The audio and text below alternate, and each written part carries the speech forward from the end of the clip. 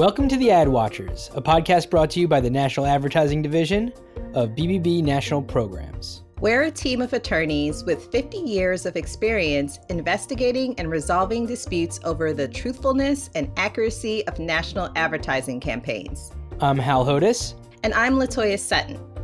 To make sure advertisers can back up what they're telling consumers, we don't just take ads at face value. We put them to the test. Why? Because advertising law is simple. It's the execution that's hard. Welcome back, everybody. This is the second episode of Ad Watchers. If you haven't listened to our first episode, don't worry. It's available wherever you're listening to this episode, so you can easily catch up. So let's just jump right in. What are we talking about today, Hal? Hi, Latoya. So last month, we kicked off our discussion with a question that we often hear from people who come to the National Advertising Division, the Advertising Self-Regulatory Forum. And that question is, who makes the rules? And so that sort of begs the question, well, what are the rules? So as we say in our intro, easy, right? When it comes to claim substantiation, the rules are you have to have a reasonable basis for your advertising claims. Right. So what's reasonable? That's the hard part. Any lawyer knows reasonable is always followed by some version of, well, it depends, right, Hal? Yeah. I mean, I feel like right now, somewhere in the world, there is, no matter when you're listening to this, there's a lawyer arguing something's reasonable and another lawyer arguing it's not reasonable. That's sort of just lawyering, right? But in our world, in sort of claim substantiation and advertising law, reasonable is used a lot, as it is, I think, across the law. And one way that it's often used, maybe the most even for us, I think, is when you're talking about implied claims, we often talk about what are the reasonable messages conveyed by an advertisement. And that's something different, right? That's like another episode later in the year, I guess. We'll see. But today we're talking about a very specific kind of reasonableness. Reasonableness as far as the kind of support and the level and type of evidence that's required to substantiate an advertising. So what makes that reasonable? I'm reasonable. Latoya, you're reasonable. The people that come to NAD are reasonable. But we don't just rely on the assessments of the people in the room, right? Like, as with everything that we do, there is a standard in place for what is reasonable. Right. And for what we're talking about today, that standard is the Pfizer factors. And, these are really well known. You cite them, we cite them, everybody knows sort of the basics of advertising law and that they involve the Pfizer factors. They've heard the term even if they don't really know what each and every one of them are. These factors were first articulated by the FTC in a 1972 case. So they are 49 years old, incidentally, just 1 year younger than the NAD itself. But that kind of goes to show the fact that they're really, stable. They're a really stable framework that has worked throughout the decades. So first, I'm just going to list them all out. The Pfizer factors are the type of product, the type of claim, the consumer benefit from a truthful claim, the ease of developing substantiation for a claim, the consequences of a false claim, and the amount of substantiation experts in the relevant field believe is reasonable. So that's basically it. These are kind of the guiding factors of advertising substantiation. They were memorialized in the FTC's 1983 policy statement about ad substantiation. So, they're very respected, they're very established, and lots of people look to them when they're developing their substantiation. Yeah, I mean, it's pretty ubiquitous. And just to sort of point out and put to the side, that 1983 policy statement also talked about establishment claims, which are claims that sort of set the standard for that claim within the claim itself, right? So it says the claim is proven, Something's clinically proven, for example, would be an establishment claim. And that increases the level of substantiation that a consumer would expect from that claim, right? If you say it's clinically proven, okay, well, the standard then is it's clinically proven. That's not really what we're talking about when we're going through these Pfizer factors here. It's sort of its own little sort of separate category of reasonable evidence, because the reasonable answer is whatever you told me it is. So that makes its own sort of sense, but we're not really diving into that today, right? That's a future podcast episode for sure. Oh, got all these. There's a lot of teasing of the next episode and the episode after that. I love it. It's great. All right. So, the Pfizer factors are a substantiation standard and they're a flexible standard. That's another thing you'll often hear when people are talking about the Pfizer factors. Like, this is flexible. It's not rigid. It's not set in stone. I think, let's get a little nerdy right now and really talk about the theory behind that. Like, why is it important that this is a flexible standard? Yeah. I mean, I think it goes to optimizing for consumers the effect of this rule, this standard, right? If this was a rigid standard, it wouldn't necessarily match the optimized amount of truthful advertising that a consumer would get, right? There's built in for regulators and for the National Advertising Division or anybody who's sort of trying to set standards for the amount of evidence needed to support an advertising claim. There's a cost-benefit analysis, right?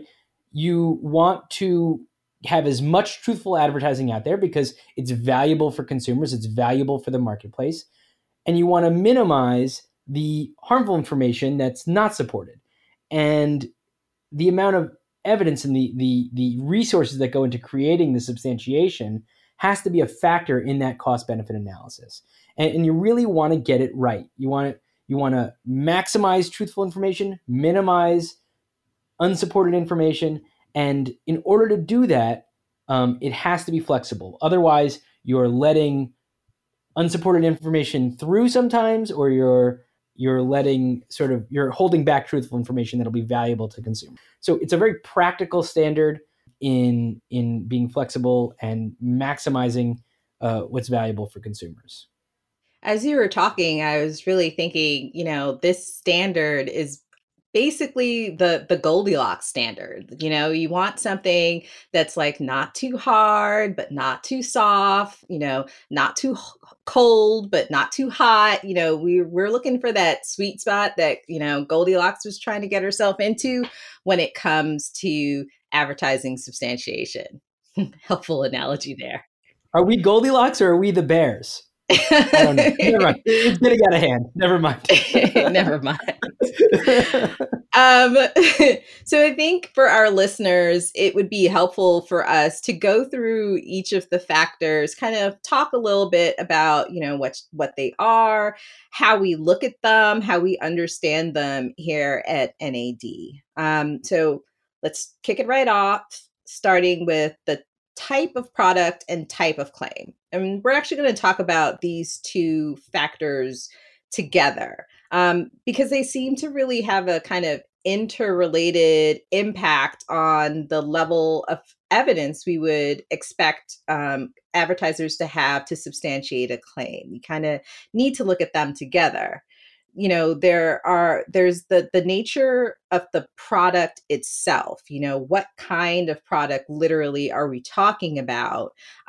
Things like whether it's an expensive product that will, require a high upfront investment from the consumer, or whether, it's something that's, used on the body or in the body. All of these things will play a factor in how much evidence or the level of evidence that's required. But additionally, they play a part into whether or not a consumer can verify the truthfulness and the validity of the advertising claim being made.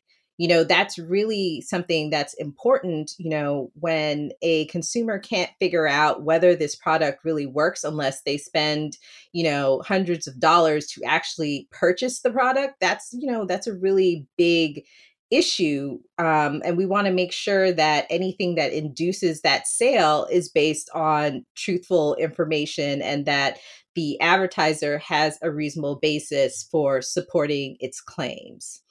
So it's really important when brands and companies are trying to figure out what kind of substantiation they need. They don't just, look at, oh, what kind of product is this? Or, oh, what kind of claim am I making? It's really looking at the two of them together, in addition to the other factors we'll talk about in a little bit. Yeah, yeah. I think of a bunch of cases that we've had in the last year or so about fragrance products and aromatherapy products. And, if you think of a fragrance product that's not very expensive, where the claims are about hedonic benefits of whether or not you like something that might not be so consequential as to raise the level of evidence we would require, you'd think of a product that would generally have simpler evidence behind the claims. However, in a lot of the cases that we had, these claims veered into health and wellness spaces, right? Into sort of aromatherapy claims about calming your nerves and anxiety. And they got pretty health oriented as you sort of went further down that rabbit hole of claims about fragrance into these therapeutic claims. And, while you're dealing with a fragrance product, which might initially sort of trigger to you the idea that it's a low level of substantiation, the fact that the claim was very consequential, and in fact, some of these products ended up being quite expensive, and which would maybe raise, from a product point of view, the kind of substantiation we would require. But the claims drew up the level of evidence because they were talking about health and wellness and things that are very consequential for consumers. So we required a higher level of evidence than maybe some of these advertisers argued was appropriate, because the claims sort of impacted it. So it's not just the product, it's not just the claims, it's sort of the combination of both that is the way we view these. The analysis doesn't stop here, though. Obviously, there's more factors to consider.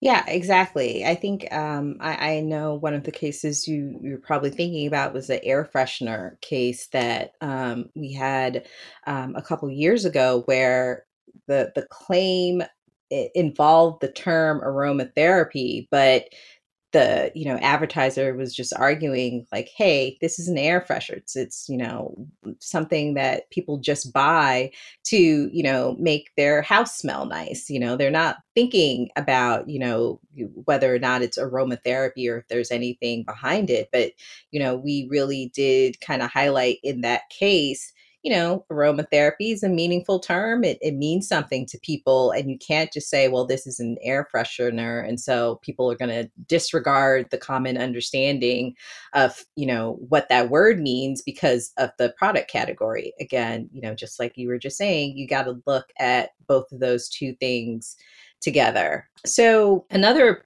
point about this factor is that the type of claim not only can impact the level of evidence, but the type of evidence that may be appropriate.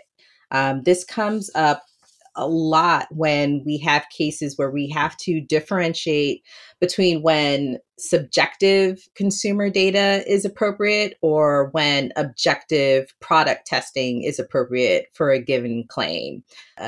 Quick and easy example, for one product category, sports drinks. There are a lot of different types of claims that you can make about a sports beverage that, depending on what it conveys to the consumer, it's going to require a different kind of evidence. So, for example, the better tasting sports drink versus the more natural sports drink. It's about the same drink, obviously, but, the type of evidence that we'd be looking for to substantiate those two claims, would be very, very different. Yeah, I can imagine, and this is not based on any actual case that we've had, but in a sports drink hypothetical where, you know, there's a more natural sports drink claim and the evidence is subjective evidence as to whether or not consumers think that it is more natural, right? And that's not the way to support a more natural claim. The way to support a more natural claim is by speaking about the actual stuff, whether or not it is natural, right? That would be reasonable, not to just ask people if they thought it was more natural, because then other factors, there's all kinds of reasons why that wouldn't be appropriate. I think that we don't have to get into that, but yeah, it definitely affects the type of evidence, in addition to the level of evidence. Level of evidence is sort of an odd term, I think, in this context, but I think people understand what we're getting at. And the Pfizer factors comes from the FTC, right? And they have a different posture in the regulatory space when it comes to claim substantiation than we do in the self-regulatory system for advertising. So when we view these factors, we're also considering the marketplace and the competitive harm in a way that I don't know if the FTC is always looking as closely at. I mean, they're looking at consumer harm, right, and at these claims and how they're impacting consumers. We also are looking at, we're dealing with challenges between competitors oftentimes, and so that competitive harm and the fairness of the marketplace also plays a role. So in taste tests, for example, there's a pretty high standard for how to do a proper taste test when you're coming to NAD. I don't think that's something that the FTC often deals with because it's about a comparative claim and maybe something that's relatively low in the consequences and in the type of product and the type of claim, that wouldn't necessarily trigger a high standard from a consumer's point of view, but from a competitive harm point of view, that can be a very impactful claim. And I think that it does sort of raise the level of those sort of strong comparative claims raise the level of evidence that we often expect because of the competitive harms involved. And so that might differ from like an FTC Pfizer factors analysis when you're coming to NAD. Latoya, you have anything to add to that? No, I agree. We look at a slightly different range of claims and issues than the FTC tends to focus on. And because of that, we are going to have our different little flavor for each of these factors just based on the fact that we might be seeing things, that are very specific to comparative claims that are often, not really the focus of FTC inquiries. So I think that's just definitely a little twist that we put on the Pfizer factors that's, kind of unique to NAD. Yeah. So the next two factors, right, that I think also sort of can be looked at in tandem is the consumer benefit from a truthful claim and conversely the consequences of a false claim. And I think these sort of fit together because they're kind of two sides of the same coin. When we weigh the consequences when reviewing a claim, higher consequences require more substantiation. Like I think that's why health claims, we've already referenced that in the aromatherapy context, right? But a health claim has a pretty high standard for substantiation because the consequences of a false health claim can be very serious. And obviously the benefit of a truthful claim in that space is also very important as well. But I think that would weigh you're sort of weighing those two sides, that cost benefit analysis we were sort of talking about earlier, and they kind of interweave with each other. Right. And on the flip side of that coin, we definitely don't want to underestimate the amount of and level of substantiation that might be required for non-health related claims. We're not saying necessarily that, everything else you can get away with, less evidence or less rigorous evidence. The bottom line is that when you're advertising to consumers, you're promising them a benefit. You're making a promise about your product and what they will get should they, purchase it or use your service or whatever it is that you're advertising. So you should be able to demonstrate in a reliable manner that consumers, when they, do things as directed and use the product properly, they're going to get that benefit. And that's just, the bottom line. Whatever level of evidence it takes to get you to that bottom line, that's what you need to have, regardless of whether it's a health related or non-health related claim. You really just have to be able to back up what you're saying in your advertising.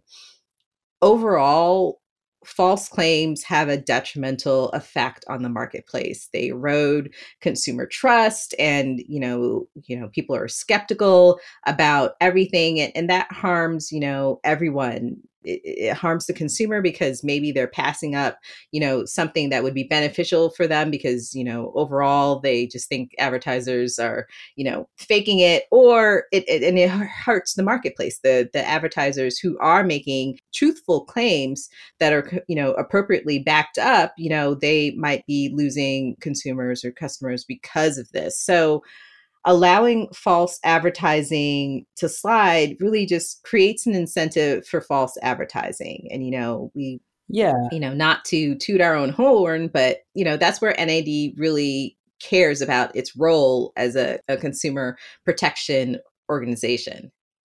Yeah, absolutely. I mean, we don't hear it too often, but every once in a while, maybe not quite so straightforward, but you'll hear someone allude to the idea that what's the harm in the false ad, right? Or not. I guess we don't hear that too often, but you'll hear something to the effect of, oh, consumers, this isn't really material to them. It's not that important.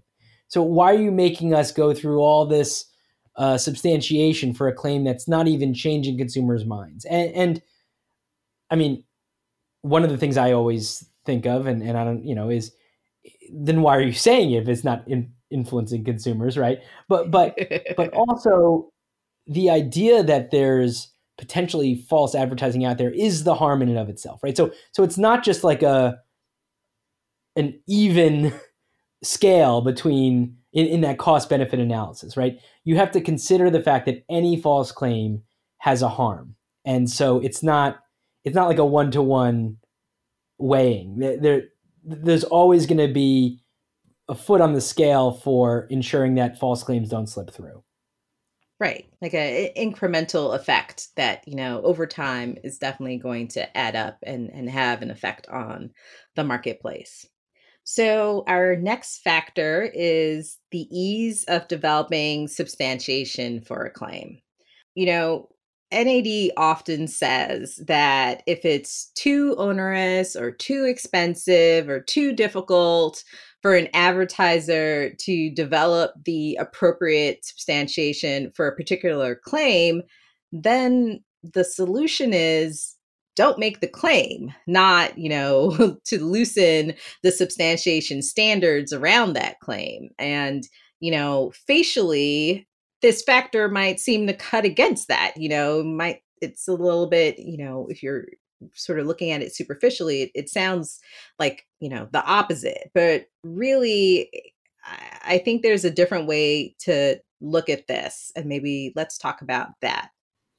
Yeah. I mean, new companies that maybe aren't as familiar or don't necessarily have the resources to substantiate strong claims. This prong isn't about letting those claims slide, just because the resources of that particular brand or company aren't in place to do the work to substantiate the claim, right? That's not what this prong is about. Consumers getting truthful advertising will always sort of outweigh those considerations, at least at the National Advertising Division. So I think it's more about having some additional flexibility. We talk about the flexible standard of reasonableness here. I think this prong adds to that flexibility and allowing substantiation to be modified to sort of get around potential roadblocks. I think standards that are sort of come and emanate from the Pfizer factors in a particular space also shouldn't necessarily be rigid. And I think that's what this is about. We had a case with a pet product. It was like a dental chew, right? And when they cleans the teeth, the pet's teeth, and there was a claim about digestibility. And we have those kinds of claims. We usually expect like a clinical test that the animal can digest that product. And the advertiser explained to us that doing a clinical test here could be dangerous because if it's not digestible, you could really hurt the animal in the product, and using the product. And so they explained that the best way to do this test was to use a simulated digestion scenario that they showed could mimic real digestion in a pet. And we accepted that evidence. We applied flexibility because it was too onerous in the potential humaneness of the substantiation to do it the way we might have otherwise expected. Exactly. I think, another similar example has to do with the way that we look at clinical testing in humans. We have tons of case reports that lay out what we would consider a good and robust clinical study. And one thing that's mentioned over and over again is the use of the placebo. It's sort of like a basic thing. If your study doesn't have a placebo for no good reason, that might be something that we question during the case. But we've also had cases that involve testing of a product that is a medication necessary to manage some sort of long-term disease or condition. Specifically, I'm thinking about, we've had cases about aspirin, which is used to manage chronic heart conditions. You can't, take people who are on heart medicine or taking aspirin to manage their risk of a heart attack and give them a placebo. Like that is not a good idea. So, that's where you would have, some flexibility with the advertiser, presenting, information showing like, okay, well, we can't do that, but here is another way that we've managed to make this test reliable that, does not undercut, its importance and then the test results, but, it just would otherwise be impossible, to substantiate the claim in the way that we typically would expect. Yeah. And I mean, I think another sort of element that just to give one more example that's not sort of in the health space, but I know, when it comes to the kinds of evidence of consumer perception, it's shifted over the years. It used to be basically you'd find people at shopping malls and do a test, a study on them.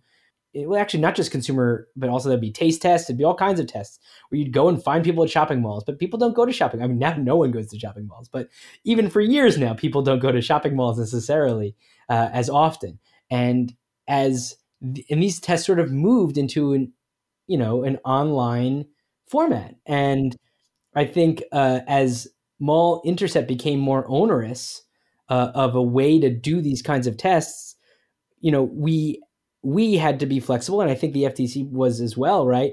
In understanding that there has to be a better way to do this because of the ubiquitousness of this kind of study method, right? And so it took some time, but the studies moved to an online method in a way that was still reliable, and I think methods changed over the years for sure, but it wasn't just this strict rigid standard of if the industry said mall intercept is the way to do it, this is the way it's going to be done. And if it doesn't work anymore, too bad. We didn't say that, right? We said, all right, we have a new method. We're going to be open to it. We're going to test it and make sure it's reliable, but we're going to go in that direction. And that's, I think this rule as to kind of what's reasonable plays a role. This sort of factor played a role in online versus mall intercept studies. Great. I mean, and that's another important part about the flexibility of the Pfizer factors. They can take into consideration the evolution that industries are going through and, kind of be matched up to that constant change and that shift that industries can make. Again, probably why these factors are still around 50 years later. I know the FTC in 1972 was not considering whether or not studies would be done on video tablets or some sort of whatever the version of the internet in the future, the tinfoil hats and everything. Like that's not, it's necessarily flexible, and it's why it's lasted so long for sure. The last sort of Pfizer factor that we haven't talked about yet, I think is often the most relevant at NAD. Maybe not at the FTC, but at NAD, it's often the one that we focus the most on, which is the amount of substantiation experts in the relevant field believe is reasonable. The FTC often has access to their own experts, right? They can do their own studies. They have their own experts available to them. And, we don't. We rely on the parties that are providing evidence to us. And so it's very important that parties that come to NAD, challengers and advertisers alike, when they say what is reasonable as far as substantiation standards go, that they're not just saying it, right? They're tying it back to some reason it is reasonable. And that is often what experts in the field think is relevant. We don't make the standards. That's what we said in episode 1 when we're saying who makes the rules. It's not us. We apply them. And so I think this is often where reasonable basis in evidence sort of hitches upon.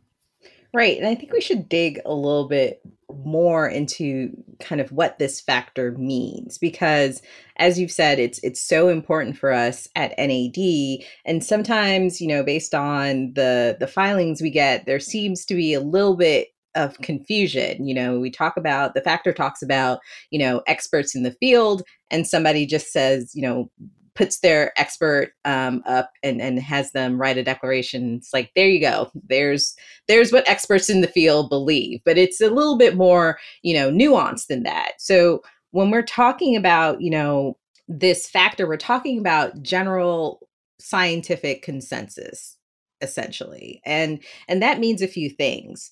First, it means that the evidence or the proposition that you're putting forth as being representative of what experts in the field believe is reasonable should be based on the opinion of more than one expert.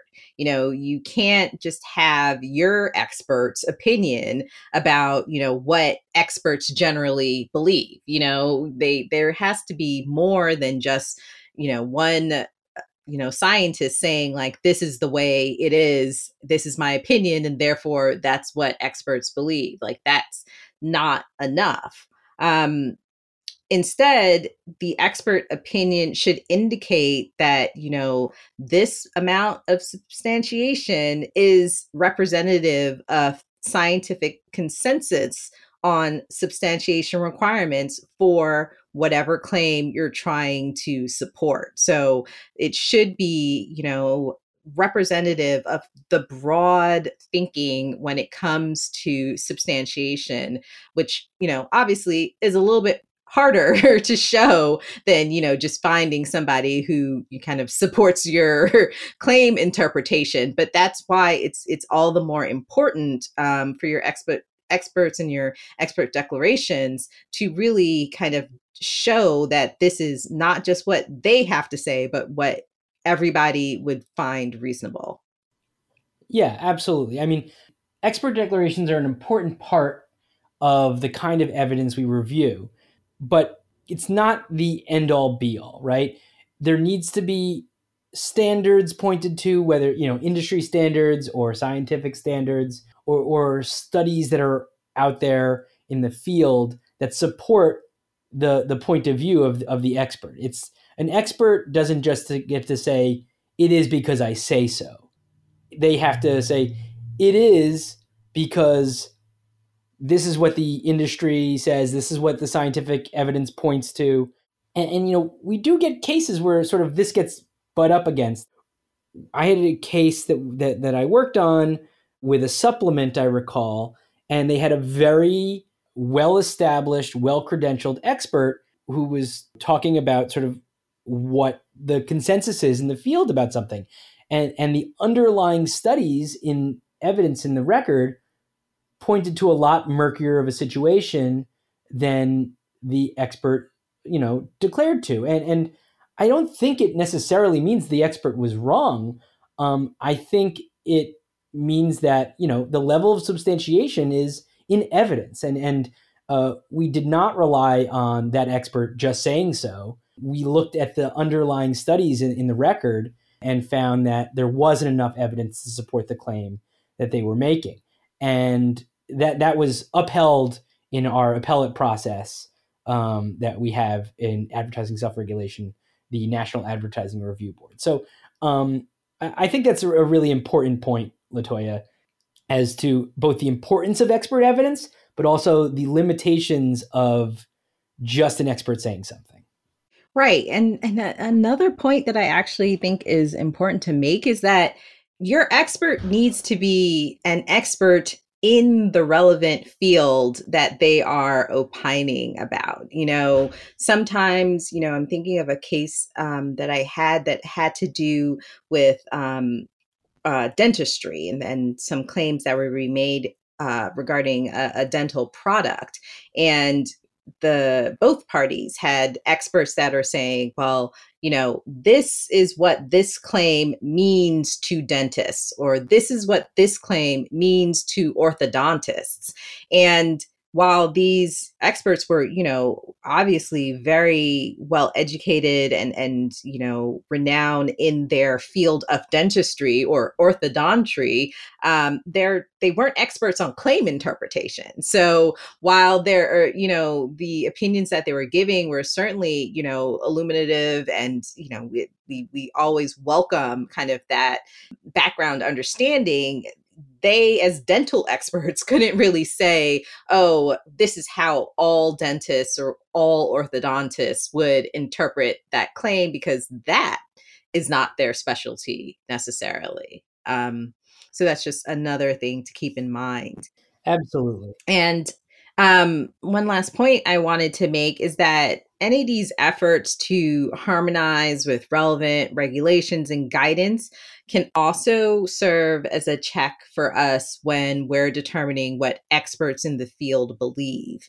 The guidance documents that are issued by federal agencies were developed with the input of scientists as well as the regulators who have the expertise in consumer understanding. So I know how both you and I worked on some cases involving the term non-toxic, and we had to sort of balance the advertiser's expert and their interpretation of what non-toxic means and how it should be substantiated with information that we were getting, kind of gleaned from the FTC's green guides and the statement of purpose behind the green guides, which kind of did not exactly gel with what the advertiser's expert was saying. And so,